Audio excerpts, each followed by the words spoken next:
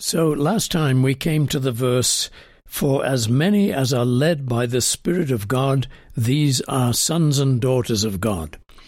And this is a verse, including the next one, which launches us into some extraordinarily beautiful encouragements from the Word of God. So I hope you'll join me. It's in Romans chapter 8, verse 14 and verse 15. This is Colin Cook, and this is How It Happens, a broadcast on the good news of the gospel. Each year and a half or so, we travel through the book of Romans, and we explore what the book of Romans says about the gospel, about the good news of our Heavenly Father acting in His Son to rescue us from sin and death and bring us into His kingdom. And you can hear this program also, by the way, what shall I say?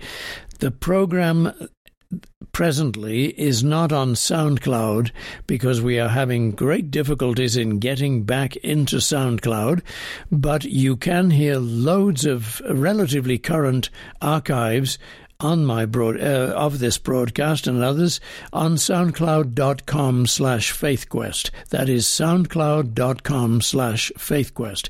Listen to this program also at 10 o'clock in the evening and repeated at 4 in the morning on KLTT AM 670 in the Denver and Colorado and surrounding states areas.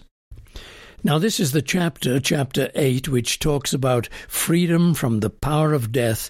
We now live by faith in the resurrected life of Jesus until He returns and gives us that actual life in full body form at the second coming of Jesus Christ. But what he says now is this: "For as many as are led by the Spirit of God, these are sons and daughters of God." That's verse 14 of chapter 8. And you may be a little unsettled by that because you may be asking, well, how do I know that I'm led by the Spirit of God? Look, let me tell you this. Everyone who believes that Jesus Christ is their Savior and the Savior of the world, everyone who believes that in Him the judgment has been taken away, that person is led by the Spirit of God. Why do we know that for certain? Because faith is not an act of the will. It is not coming from your side. It is God's gift to you. The fact that you believe is an indication that God has given you faith to believe. Remember what Jesus said when he asked Peter, "Who does the world think that He is?" That is, who does Peter think that the Messiah is, and who does Peter think the Messiah is? And Peter said, "You are the Christ, the Son of the living God." And Jesus said to Peter, "Blessed are you, Peter, for flesh and blood has not revealed this to you, but my Father in heaven." In other words, no one can believe that Jesus is Christ, the living Savior, the Messiah, unless God has made that clear to him. Therefore, if you trust in Jesus as your Savior, as the one who is going to carry you through to the kingdom of God, and who is your comforter now through the Holy Spirit, and who gives you access to the Father, and who counts you in His righteousness, then you are led by the Spirit of God. And you are therefore a son or a daughter of God. Now I want to emphasize this wonderful reality about being a son or daughter of God. Many religions of the world never think in those terms. Most religions of the world do not.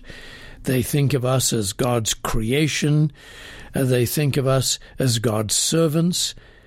But to be a son and daughter of God, how did that come about?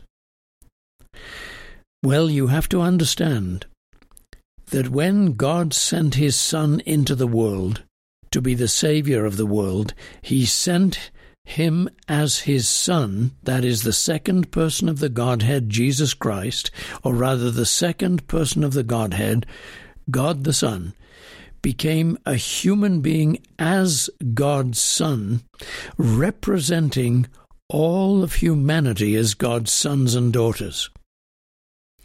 Thus, when Jesus took the judgment of the world upon himself, he took the judgment of the world upon himself on behalf of all the sons and daughters of God.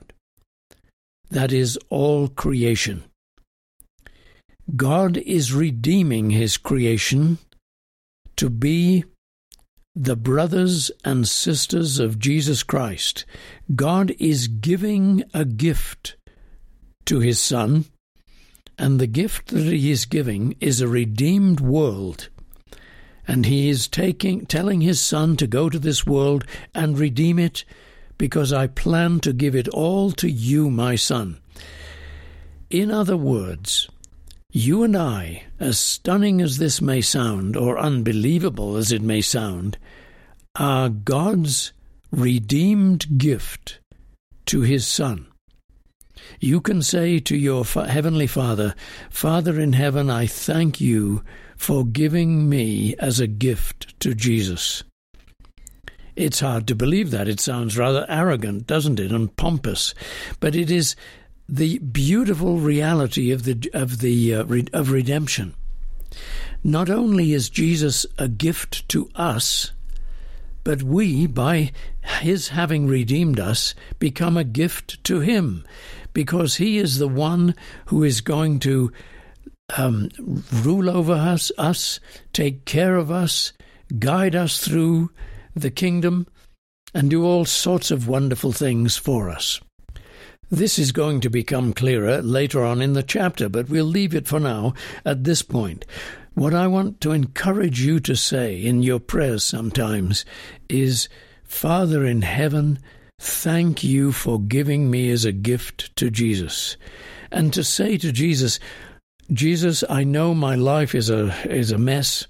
It is damaged, it is ruined in my human nature, but by faith I recognize myself as redeemed in you and by you, and as being a gift to you. And therefore, Jesus, I pray that in some way I may not pay you back, I can never do that, but I pray that in some way I may be a precious gift to you and may do wonderful things for you that please you. Now, those wonderful things may be very, very simple in your life. They may be simply witnessing to someone at work or a family member or taking care of someone on Jesus' behalf. Anything simple. And some people have big responsibilities for Jesus. But it is true to say that God's children are the Father's gift to his Son. Now, listen to the next verse, even better, even more wonderful. For you did not receive the spirit of bondage again to fear. For you did not receive the spirit of bondage again to fear. Now, I was talking to a friend of mine just a week ago, and he was saying that his brother sent him a message by text saying, get ready, Jesus is coming soon, we've got to get ready. And true enough, we do need to get ready, but do we understand what getting ready is? There are some people who use this terminology because they see endless threat of judgment ahead of them, and all of salvation is about escaping from fear. And so the term get ready is used by many Christians as simply an alarm to frighten us all in order to get us ready, and nobody explains, or nobody seems to explain, what getting ready means. Now look, the gospel is peace in Jesus Christ. What does it say in the next part of the verse? Let's read the first part again and then the next part. For you did not receive the spirit of bondage again to fear, but you received the spirit of adoption, by whom we cry, Abba, Father. we do not have to fear. Yes, there are terrible things coming on the earth. Yes, the mountains shall fall into the depths of the sea. Yes, there will be trouble everywhere. And yet God's people are going to stand out like beacon lights because of their astonishing, irrational seemingly, trust in God at that time, that God is our refuge and strength, therefore we will not fear though the mountains be removed into the depths of the sea. We have a new confidence in God because the Spirit of God is teaching our spirits that we are no longer in a slavery to fear. We have been called sons and daughters of God. God has adopted us. He created us, and He's done a second act of redemption, and now redeeming us is a third act of adoption. Adoption as His children, so that we are family members and brothers and sisters with Jesus Christ. And thus we say, Father, thank you for the peace that you have given me. Jump ahead a bit to Romans chapter 14, verse 17. The kingdom of God is righteousness and peace and joy in the Holy Spirit. So this is the Spirit that God has given us. Now, listen, we recognize, and we make no bones about it, that our human nature does not speak this way. Our human nature is full of anxiety, it is full of worry, it is full of stress, it is full of guilt and fear.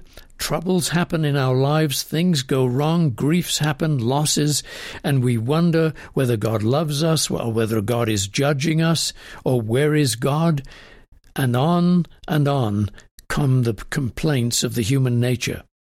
I'm not talking about our human nature, though. I'm talking about faith that surmounts our human nature, faith that speaks into our human nature and says, though all this trouble is hitting me, thank you, Lord God, that I have peace in Jesus Christ.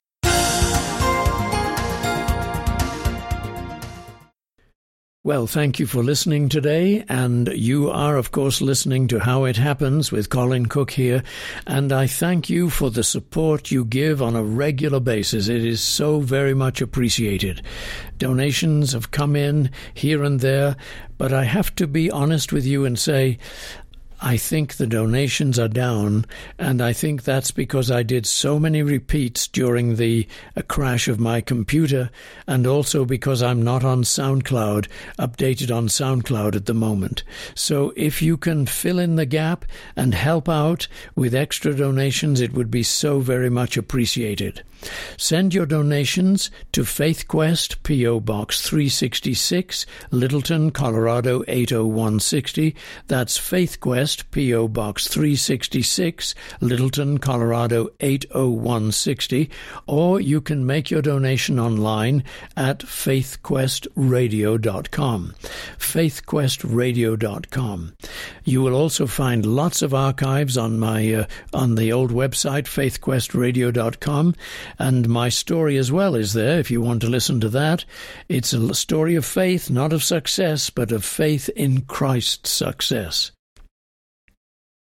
And Christ's success on my and your behalf, I might say. Now remember, the radio costs, the 15-minute broadcast costs $39 per 15 minutes, and that is about $200 per 5 days. That is a week's broadcasts, or $850 to $900 per month. That gives you a guide on your donations.